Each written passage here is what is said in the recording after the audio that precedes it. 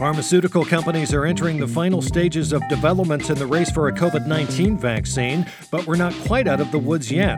Hear why experts are saying that in order for you to get the vaccine, they'll have to load a diluted version of the virus into a needle, and then they stick that needle into your arm? Yikes! No thank you.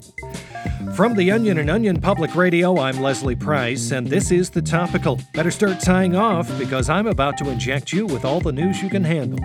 Right after this.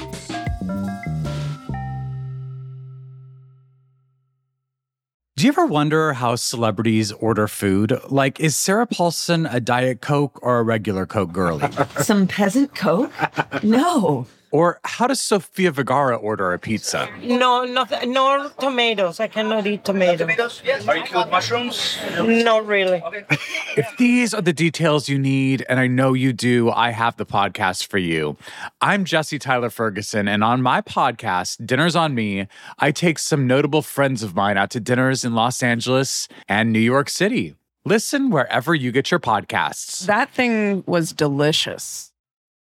The COVID-19 vaccine is coming, but who should get to take it first? For more on exactly who will get the vaccine and when, I'm joined by OPR Health Rappaport, Heath Reporter. I'm sorry. That's OPR Health Reporter, Heath Rappaport. Sorry about that. Oh, no problem, Leslie. Thank you. So, Health, which of us festering human lab rats will be the first to get a nibble of this medicinal block of cheddar? Well, that's the exact phrasing of the question on everybody's minds. It seems the private companies involved are leaving that difficult decision completely up to the CDC.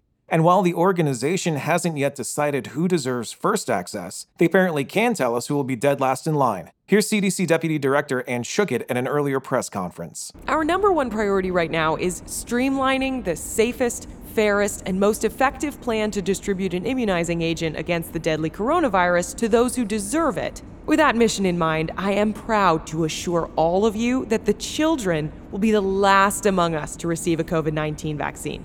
If they receive one at all, because, come on, what are those little twerps going to do about it? Whine to their mommies?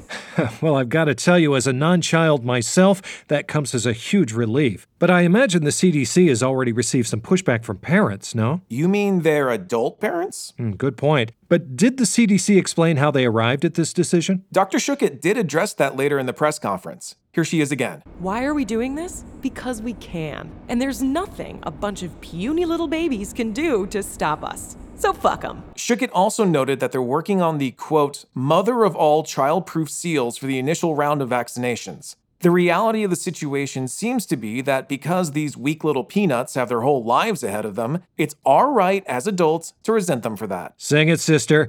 Those runts probably don't even know how to spell vaccine. I definitely do. I just don't feel like it right now.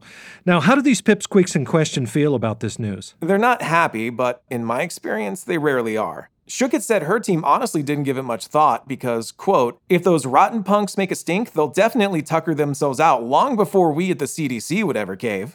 In fact, here's Schuchat going toe-to-toe with one of the goobers at the event in real time. Excuse me, ma'am? I'm at high risk because of my asthma. Can I have a vaccine? I'll tell you what, small fry, I've actually got one vial right here, and it's got your name on it.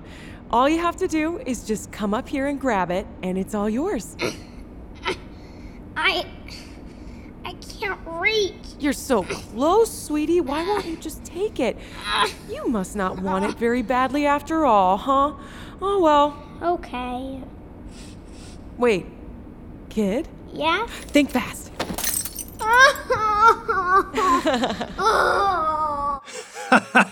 Uh-oh, sounds like someone's ready for a nap.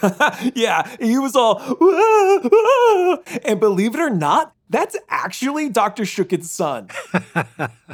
Wow, that rocks. Well, sorry, champ. Looks like you're headed back to school next year without any antibodies because vaccines don't come in whittle baby bottles for whittle babies. They come in whittle bottles for grown men and women like us. Isn't that right, Health? Oh, yeah. All right, coming up on The Topical, I go undercover to investigate a federal lawsuit brought against the farming industry just as soon as I find someone to be in the back half of the cow. More after the break.